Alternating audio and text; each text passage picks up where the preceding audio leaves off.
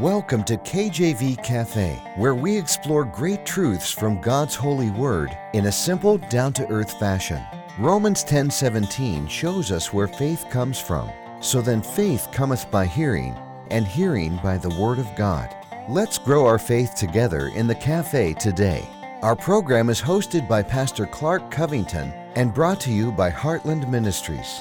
Grab your Bible and a hot cup of coffee or tea and join us now as we explore God's holy word. Amen. Thank you for joining me today. Welcome to the cafe. Hope you're doing well. Hope you're having a wonderful week. Today we're talking about something very important, something that I told our congregation, I think I could almost write a book on this, and I don't think I've ever said that when preaching before. I really believe there's so much depth to this. A preacher could preach a message on this topic for a year, or maybe even years, because there's so much of this in society today. And today we're talking about learning to be content and having contentment over coveting or wanting things we don't have. Learning to be content. Are you truly content today? Are you truly satisfied today? Who here can honestly say they are content in life? Who acts content in life each day? If we're honest, very, very, very few people could honestly before the Lord say, oh, I'm content and I act content every day. I know that I struggle with this. I know that people in my family struggle with this and in my church, and I see it in the community and in the world today. There is an epidemic of discontentment today. And there is in the Bible a clear instruction on how to be content and clear guidance on what happens when we let our heart get set on other things.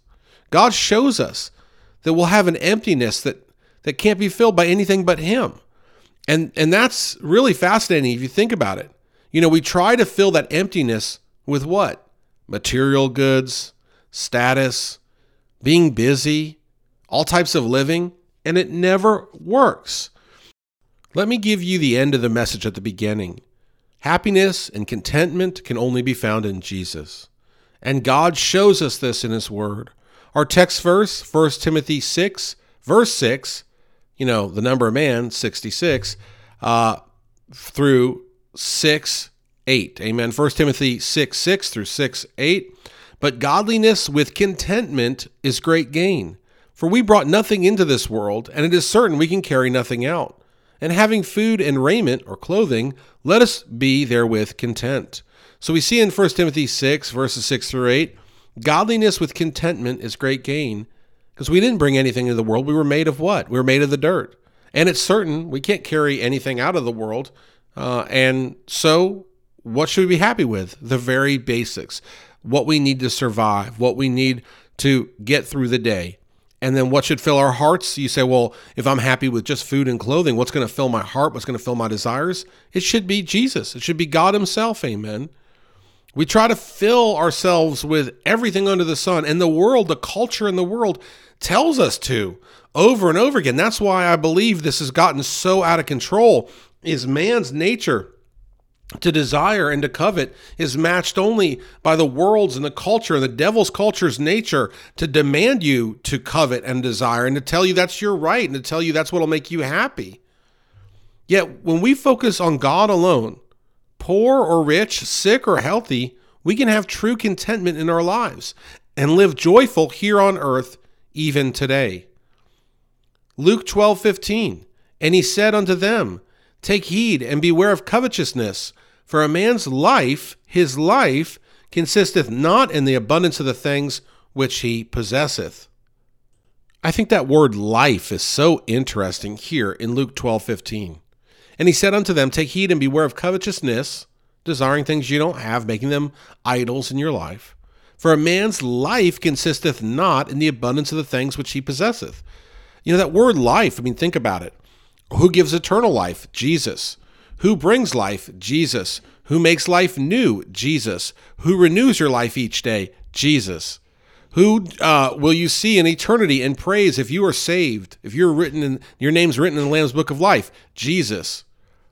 For a man's life consists not in the abundance of things which he possesses. But what does the world tell us, right? Think about this.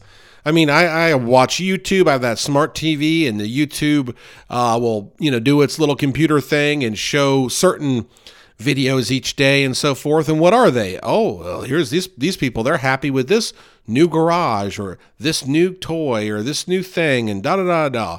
My son, he has a toy for a day, and then he says, Daddy, I want another one. I'm thinking, well, what about all the ones you got? We are baked into our fleshly human nature. We desire things to possess. And God is saying, look, through Luke, look, in your life is more about Christ than it is about what you have. Spiritually, I believe we will see the least highly exalted in heaven, that saint of God that suffered so well for the Lord and believed on God and refused to let their poverty or their affliction make them distant from God. And, they didn't have much in this world, and the world would mock them or laugh at them or roll their eyes at them. But, they're highly exalted in heaven, amen. And I would trade that in a heartbeat. What's the world? What's that, a vapor for a season? Yesterday I was 21, 22. Today I'm 42. Look, you blink and life is over. And then you have eternity ahead of you, which you have to be saved. You have to accept Lord Jesus Christ as your personal Lord and Savior. And if you're saved, amen, then you have an eternity with him where things that you possess, they won't matter here, what you possess on earth, right? Think of this. What can you take to heaven when you die? I asked our church that question. What can you take to heaven when you die? You save somebody as a car collector, and they save their whole life to get their dream car, and they buy it, and they die the next day. Well, they saved their whole life, so they were sacrificing for something. They were serving something. But that material thing, it didn't go with them. It didn't transcend death, and they go off to heaven or hell, whatever it may be. Only God knows, and that's whether they've accepted Christ as Savior or not. We can know that we're saved. We can be certain that we're saved. Amen. If we accept Christ as Savior. The reason why I say only God knows is in this example, this person was living a life vainly, improperly. And so what happens to that car?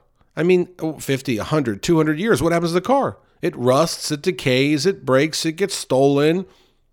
You see how things are just temporal, how they're not worth wanting and desiring.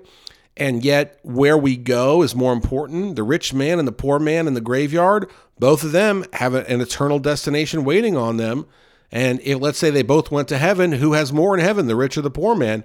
According to the scriptures, as I understand it, it's who did more for God, for that reward, out of a true desire to serve God. And that's the idea of the wood, hay, and stubble burning up at the judgment or the bema seat.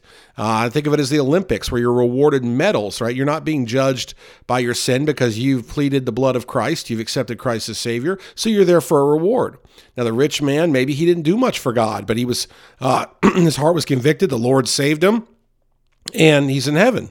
And let's say the poor person did a lot for God, and they didn't have much on earth, but they served the Lord with what they did have. Amen. They lived poor so they could bless others, and they would always give Jesus the glory. Now, who's going to be higher up on that podium, the rich man or the poor man? Well, more than likely the poor man. But they're both in heaven, and that's a great thing. Amen. But the idea here is we cannot take our possessions to heaven when we die. If we win souls, in a way, we can take them. Amen. If we win, my kids, I'm very concerned about them. My community, I'm very concerned about them.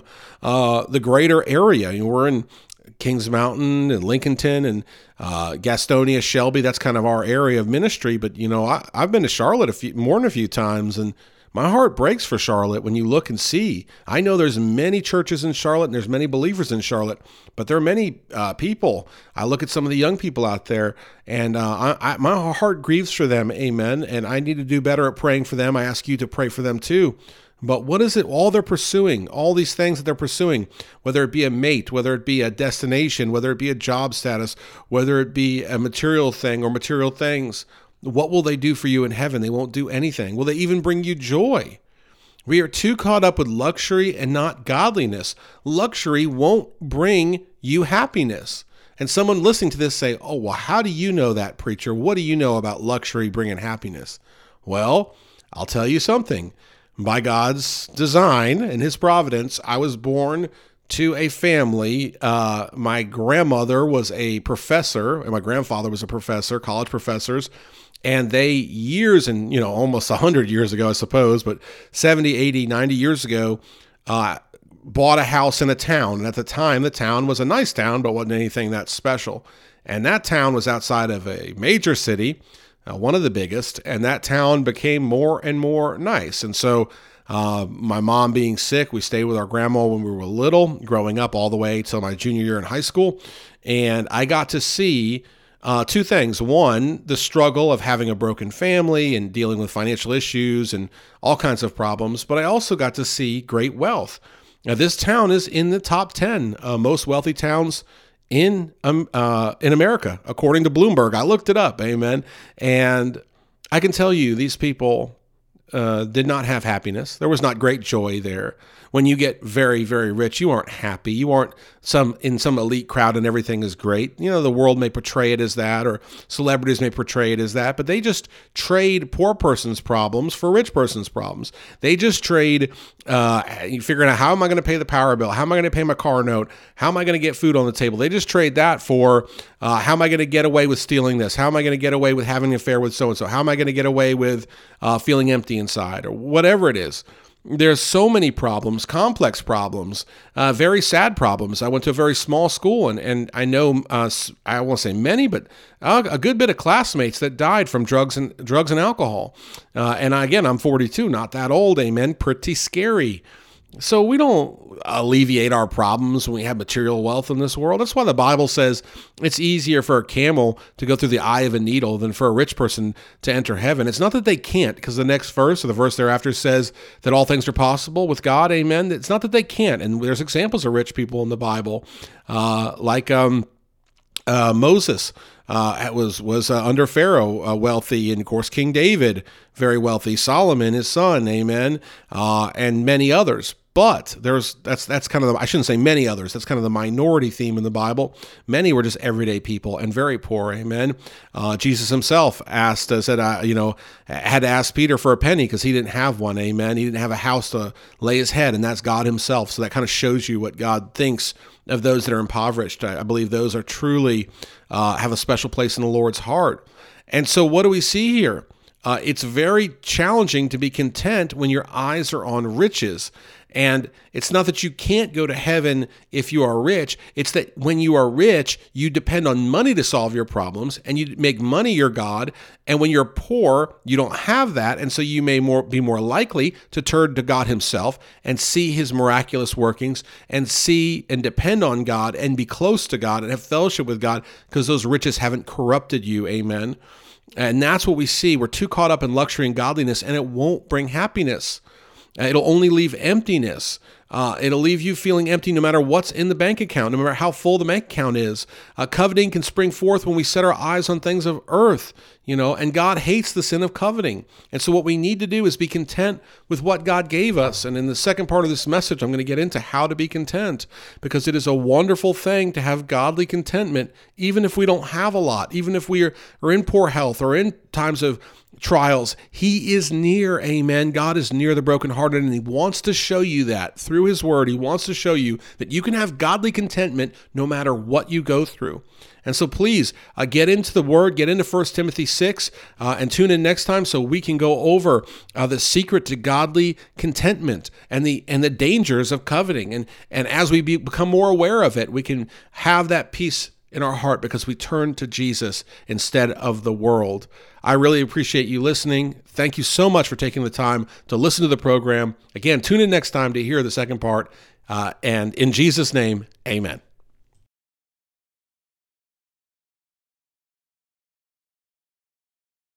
Thanks for listening to this episode of KJV Cafe. Have a question for Pastor Clark? Email him directly at clark@enduringpromise.org or visit kjvcafe.com and click the envelope button on the homepage. Our program is hosted by Pastor Clark Covington and brought to you by Heartland Ministries. We'll close today with Psalm 119, verses 166 through 168. Lord, I have hoped for thy salvation and done thy commandments. commandments. My soul hath kept thy testimonies, and I love them exceedingly. I have kept thy precepts and thy testimonies, for all my ways are before thee.